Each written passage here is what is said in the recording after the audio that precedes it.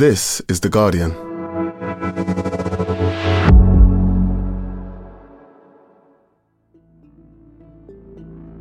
Today, will the state of Tennessee let women die before they can access a life-saving abortion?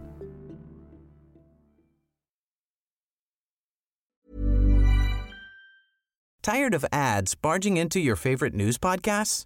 Good news. Ad-free listening is available on Amazon Music for all the music plus top podcasts included with your Prime membership. Stay up to date on everything newsworthy by downloading the Amazon Music app for free or go to amazon.com/news ad free.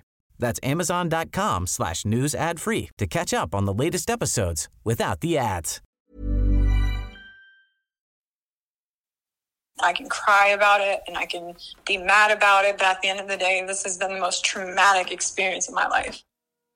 And it's something I don't think I'll ever get over. And no amount of therapy, I don't think, is going to help.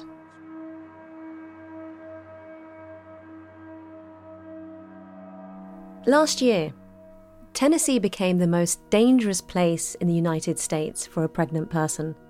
And it's home to Allie Phillips, a 28-year-old mother to one little girl who just last month was pregnant with her second baby. I went to prenatal appointments and everything seemed okay. And my mom got us an ultrasound at one of those 3D, 4D baby places to find out the gender around my 15-week mark. And she does the ultrasound and does the reveal and tells us it's a girl. And so we spent like 2 weeks trying to find a girl name, and Miley Cyrus's song Flowers came out. And I was like, you know what? I don't know any Mileys. I like Miley and give her middle name of Flower, so Rose. Phillips and her family were excited for their baby girl, Miley Rose, to arrive. But at her next prenatal appointment, things got scary. We get to the doctor appointment and they start the ultrasound. She goes, so I looked at the ultrasound pictures and she diagnosed it as semi-lobar holoprosencephaly. Explained it as a rare brain defect and only 3% of fetuses make it to birth with this brain defect. And if they make it to birth, they don't live very much long. It was devastating news. Phillips was stunned, and she turned to a doctor and asked for help on what to do. She said, well, your first option is you can terminate your pregnancy. She said, if you want me to be upfront and honest, she said, the longer she's in your womb, the worse she's going to get. And the worse she's going to get, the higher risk your health gets. We all agreed that it was in my best interest and my family's best interest that we terminate and not play with anybody's health. After the fall of Roe v. Wade last summer, abortion was banned completely in Tennessee. Republicans in the state had conceived a trigger law, and it was enacted immediately. It means no matter how dangerous the pregnancy is to the mother or to the fetus, a termination is absolutely illegal. And so Phillips was turned away by her doctor and told to find help elsewhere. It wasn't easy, and the time I should have been grieving and being with my family, I spent on phones with clinics. And we found one in New York, in Manhattan. Almost 5 months pregnant, she travelled more than 900 miles to find a safe, legal route to terminate her pregnancy. One that she had desperately wanted, but could obviously not continue with. I can't wrap my mind around the fact that it's men that are making laws against women's bodies.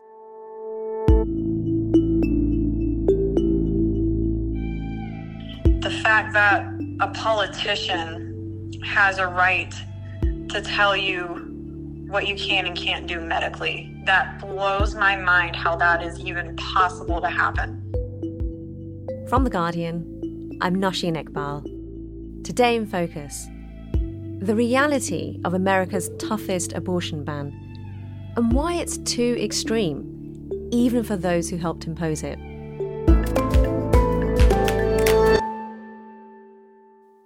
Dr. Nikki Zeit, you're an obstetrician gynecologist, often referred to as an OBGYN, working in Tennessee in the US. Can you tell me what a normal working day looks like for you and how that's changed since the state's trigger ban on abortion came into effect?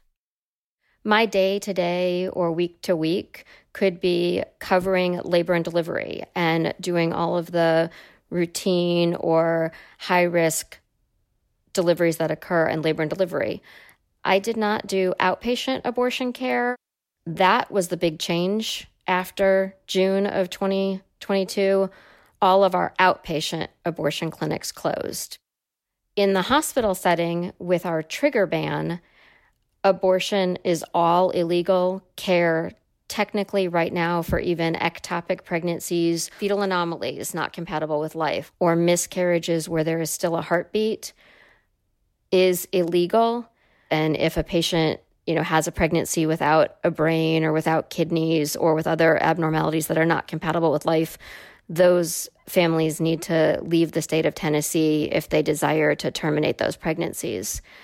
And then we had the complications like water breaking before the lungs were developed. Those are, again, a small percentage of overall pregnancies, maybe 2% of pregnancies, but we're the referral center. So if that happened anywhere in our region, those patients would often be sent to us for that care. What we used to be able to say, this patient is having a complication of pregnancy, and we're able to talk to them and their family and potentially other physicians involved in the care, and as a team decide that ending the pregnancy is what the patient wants and what's safest for them. We were no longer able to do that without also engaging lawyers to defend ourselves later if we were charged. So what does that actually mean in terms of your daily working reality? Can you tell me what it looks like and who's involved and how quickly you'd potentially be making life-changing decisions? When a patient comes in by ambulance and they're already infected or they're already bleeding, we need to end that pregnancy sooner rather than later. And so typically we would do all the things we would normally do to stabilize any emergent patient trauma, and then gather the teams and explain to everybody that what we were going to do is considered a felony by the current way our law is written. But we had several physicians all in agreement about the medical decision-making, and we felt like we would be able to defend ourselves. And we felt that not providing that care would be medical malpractice, and that we would not be able to defend that, not to mention not be able to live through the moral distress of not providing care that we knew was needed.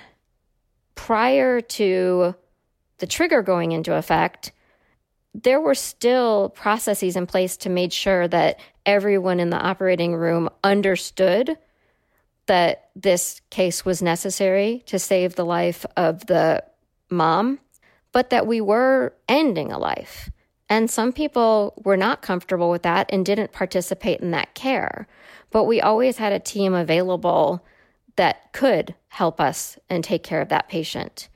Now we add to that anyone in that operating room is aiding and abetting a felony.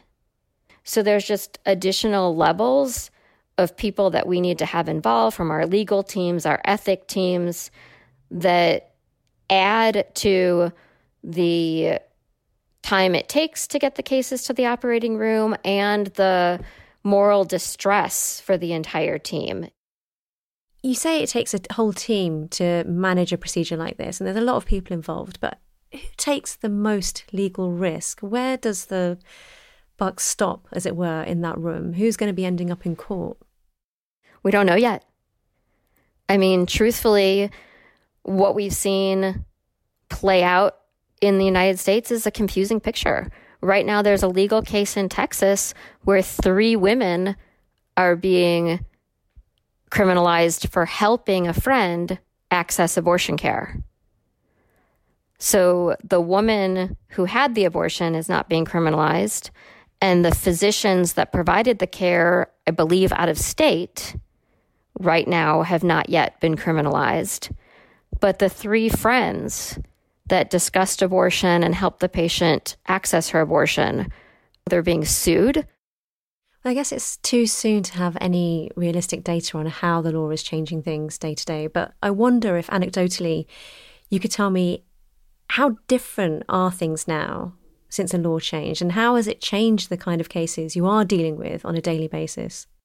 We're now seeing younger patients with higher frequency, 14-year-olds that potentially in the past would have accessed abortion care, and then fetal anomalies not compatible with life. And so we are seeing more use of neonatal palliative care or neonatal hospice, but it will take a while to get actual data and evidence to show if it's our perception or it's true trends. Dr. Zeit, how are you feeling under the current circumstances?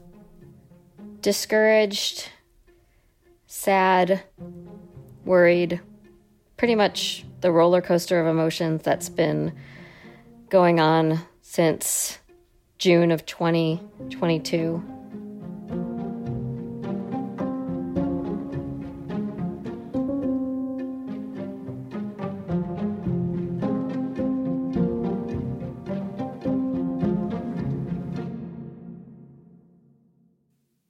Stephanie Kirschgesner, you're an investigative reporter for Guardian US based in Washington, D.C., and you've been covering the way the abortion laws are playing out in some of the states that have opted for total bans. Can you begin by telling me how Tennessee got to where it is now, the place with the most stringent law in the country? It came to pass in 2019, before anyone thought that this idea of banning all abortions would ever really see the light of day. Back in 2019, Roe versus Wade was still the law of the land. It had been the law of the land for more than 4 decades. But Republicans in Tennessee, guided by a very powerful anti-abortion group called Tennessee Right to Life, which is essentially a Tennessee state organization affiliated with the National Right to Life group, decided to pass what's known as a trigger law. And this trigger law was basically their fantasy law that would come into place if Roe versus Wade were ever to be reversed by the Supreme Court. But then something unusual has been happening, and at least some of those lawmakers seem to be having second thoughts. Can you tell me what is going on there? Because this trigger law is so extreme and basically created a situation in which any doctor performing an abortion, even in medical emergencies, was criminalized and committing a felony, there are Republicans who realized quite quickly, in part because of complaints they were receiving from OBGYNs in their districts, that this was an unworkable bill, that doctors were facing patients who were in medical emergencies, and to perform a termination, which would be necessary to save the life of that woman, was considered a felony. And that was obviously seen as problematic. It's a really stark example of how incredibly the battle lines have shifted on abortion.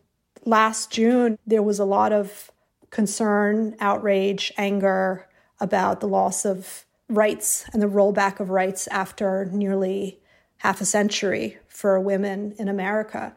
But now in Tennessee, the fight was about whether women should be able to receive emergency treatment when they enter a hospital, if it meant terminating a pregnancy. Well, it really does make you wonder, doesn't it? I mean, if those Republican politicians voted to impose the strictest possible ban on abortion in their state, what did they think was going to happen? You know, when I spoke to Dr. Richard Briggs, who's a state senator in Tennessee and actually co-sponsored the trigger law, he's also a physician, I don't think that he really thought about it at all. I think that this was a law that came in front of him, that he agreed to vote for, and that nobody thought it would happen. Back in 2019, I don't even remember us having a long discussion either in committee or a long discussion on the Senate floor about the trigger bill that eventually became law, because first of all, we weren't sure that it would ever become law. We were talking about a theoretical. And then secondly, many of us who voted for it, we were perfectly willing to shut down abortion clinics. But I really believe that the overwhelming majority of us realized that there were certain medical conditions that required a pregnancy to be terminated. And I think that what he began to hear was, especially colleagues of his, so it's interesting that he actually is a physician, were complaining that this was unworkable.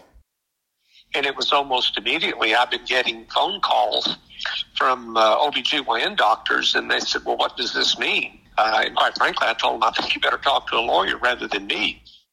Then we pulled back, it was called the Human Protection Act in 2019 when the trigger bill was passed. And of course, immediately we went back to see exactly what was in it. Were there any exceptions? And I freely admitted that I did not understand the legal significance of affirmative defense. And as it was explained to us by the attorneys, it meant that if you terminated a pregnancy for any reason, that the doctor had committed a felony. And the way that law was written is it can mean up to 15 years in prison. In our opinion, this was totally unacceptable.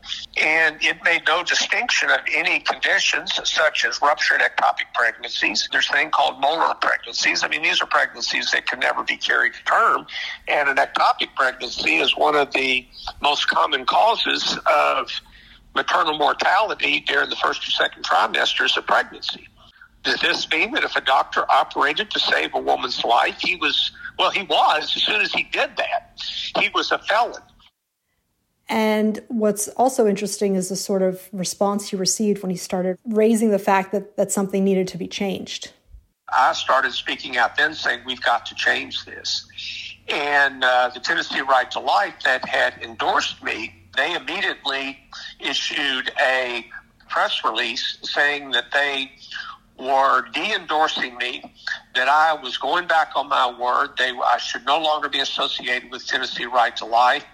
They published that on their website, and then they sent that message out about what they had done to me to the other legislators, both in the state Senate and the state House in Tennessee. The way that I regarded it was a shot across the bow to them, is don't do what Dr. Briggs did, or you'll be next. And he sort of says, well, I'm okay with that because I did some polling and I know that even the staunchest, reliable Republican voters in my district don't actually rate abortion as a very significant issue. In fact, most of them think it should be legal with restrictions. So what you see is that there is this huge disconnect between the power that Tennessee Right to Life has and how much even Republican voters in Tennessee really care about this issue. It's just the minority of people who seem to be holding the levers of power.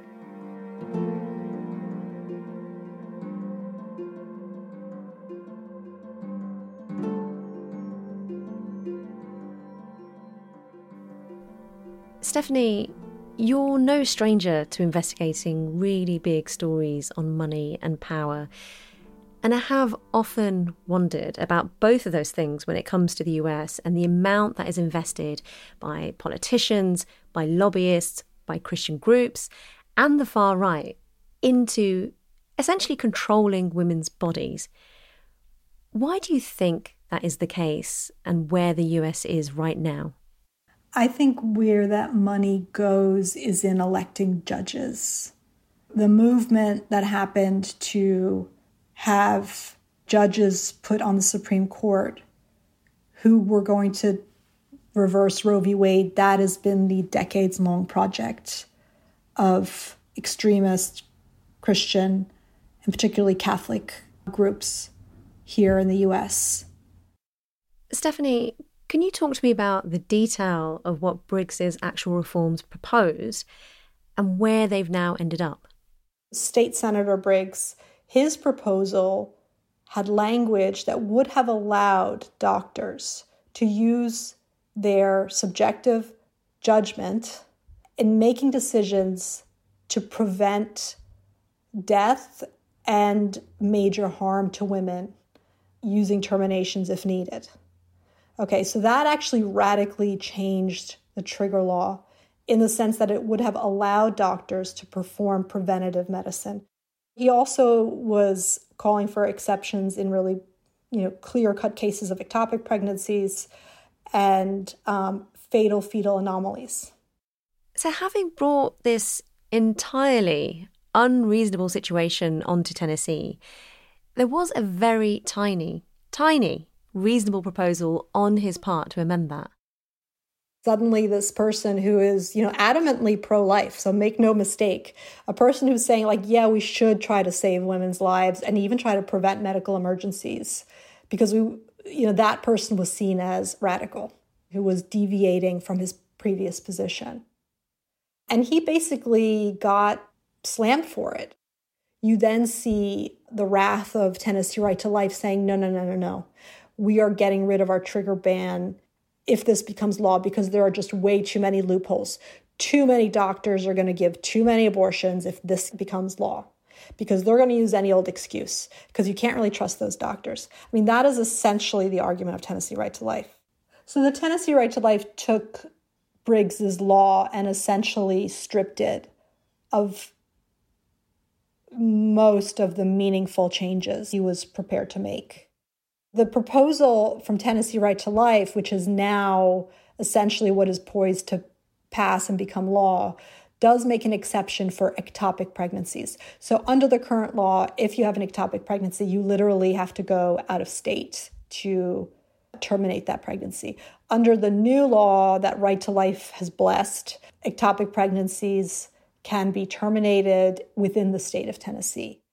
They also make an exception if there is an emergency where it would be an objective decision by a physician that woman's life, that girl's life is in imminent danger, essentially. So what they have stripped out of the Briggs bill is preventative treatment. As a doctor, it is no longer acceptable to say, well, I knew this woman was going to have an infection within the week if I did not terminate this pregnancy. And how have these new reforms been viewed by other pro-choice groups, by obstetricians, gynecologists, feminist activists in the US? Are they considered even the tiniest of victories or not? Under the current trigger law, like I've said, there's no doctor that's actually been prosecuted. The law is sort of vague. And so the new law is going to be a little bit more specific. With that specificity comes a new threat, which is that prosecutors may find it easier to target doctors and to charge them and to bring them to trial. So there is an improvement for a woman who has an ectopic pregnancy. Beyond that, I don't see an improvement.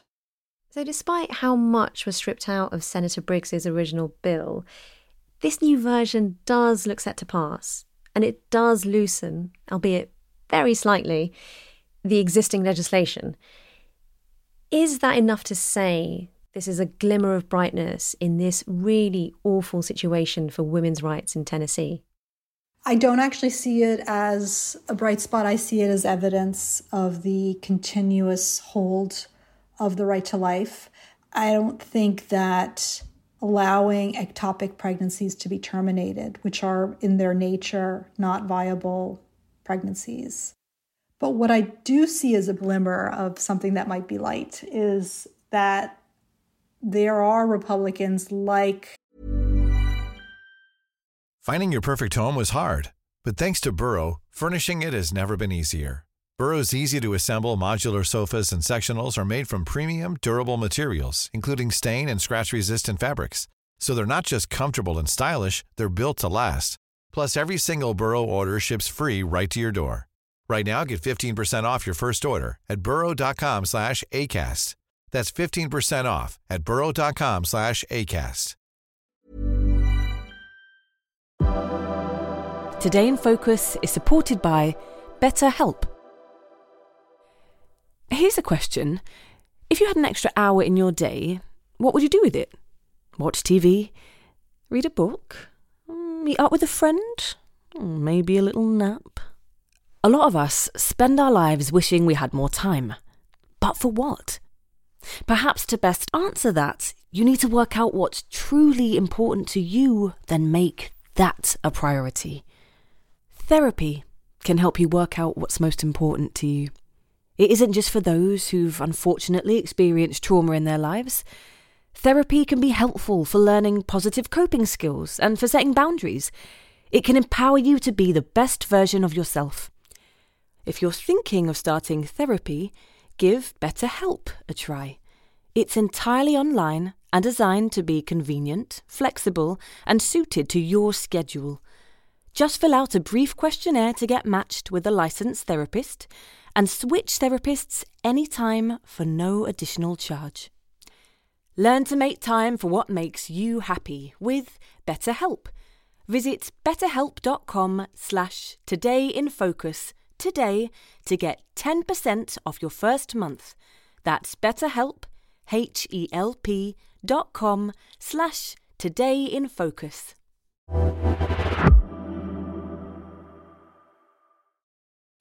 Senator Briggs, who, although he was an author of the trigger ban, is talking about things like that the criminalization of doctors is not something that is compatible with having women safely being treated.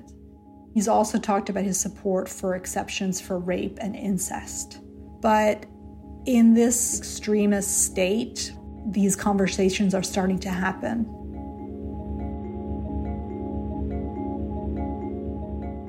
Coming up, the abortion debate has sparked violence in Tennessee. Can things get even worse before they get better?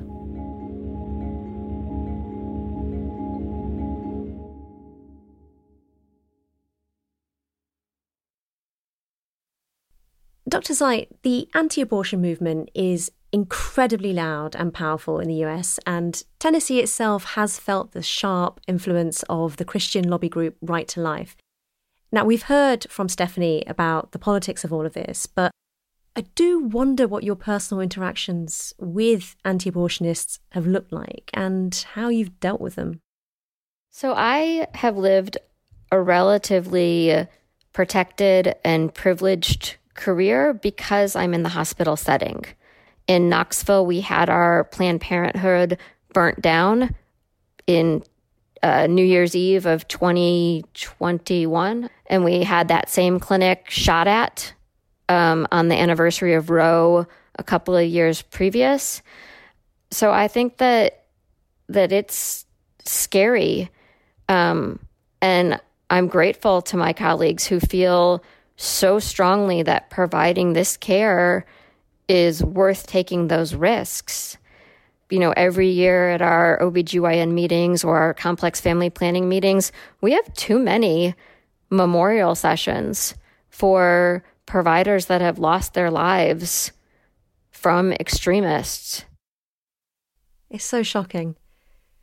I mean, could you have imagined at the beginning of your career that you could be working as a doctor with the skills to perform essential medical care, and that those skills could effectively land you in prison? I never would have thought that. And I never thought that I could really seriously go to jail or lose my job, lose my medical license, lose my career for providing evidence-based healthcare that I took, an additional 2 years after my 4 years of OBGYN training to get, because I knew that it was necessary care and that there weren't a lot of providers that were going to be providing that care. And when things began to change over the last few years, did you keep thinking it's going to get better, or did you have a sense of dread that this is going to get worse before it does actually get better? I think that most of us in the complex family world definitely felt it was going to get worse before it got better. Some of us, including myself, were still naive to how bad it could get.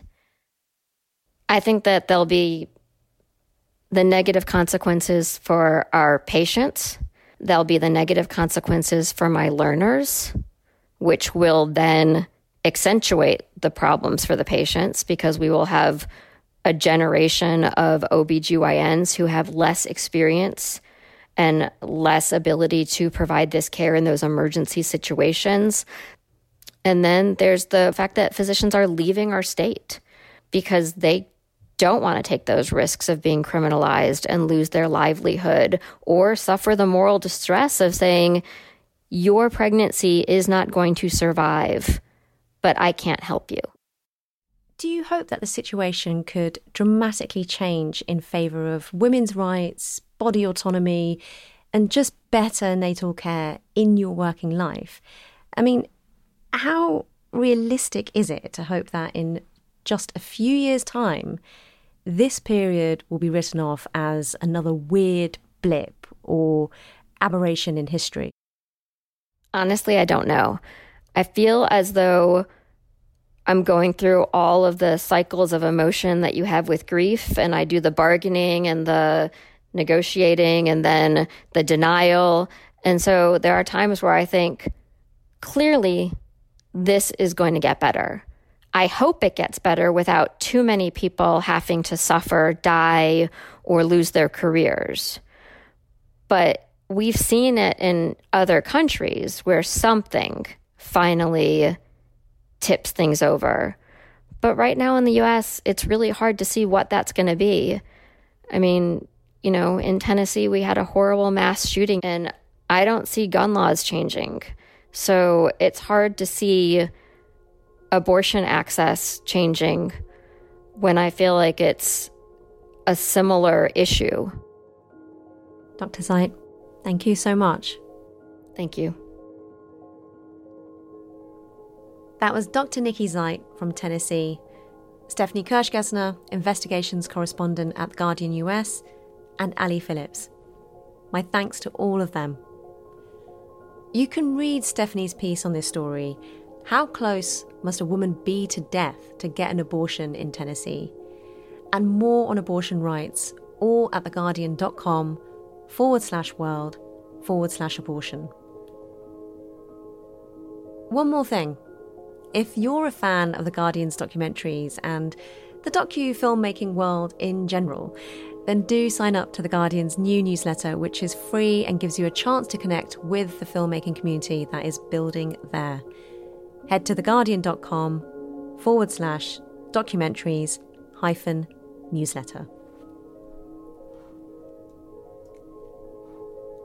And that's it for today.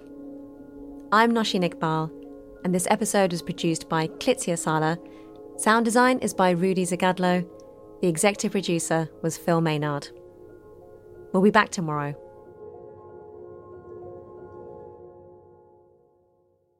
This is The Guardian.